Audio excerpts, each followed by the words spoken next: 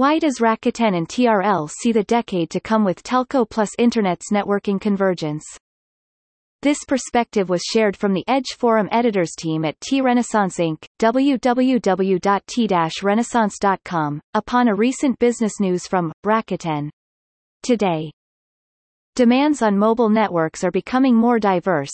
Most of experts today, particularly from mobile telcos' network day-to-day operations, believe that human engineers will probably not have enough capacity for manual operation in the future.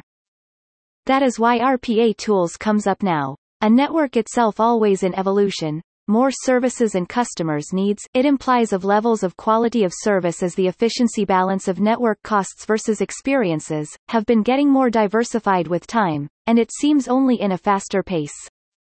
A possible trend of convergence can be telcos' network nodes to become more like different capacities of routers switches. In the meantime, routers switches have been more like backbone backhauling nodes in a mobile telco's network, e.g. Open RAN. However, convergence of two ICT systems, telco versus internet, into one is one thing. Standards, regulations upon the existing 3GPP, IEEE, etc. convergence possibility is another.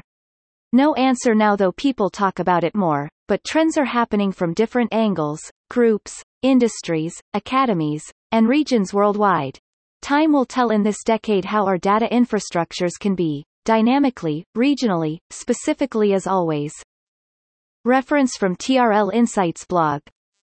A grand tech cycle in the past 30 years and the future. Orders and borders. And from TRL webpage. Tencent Solutions. TRL Tencent Solutions.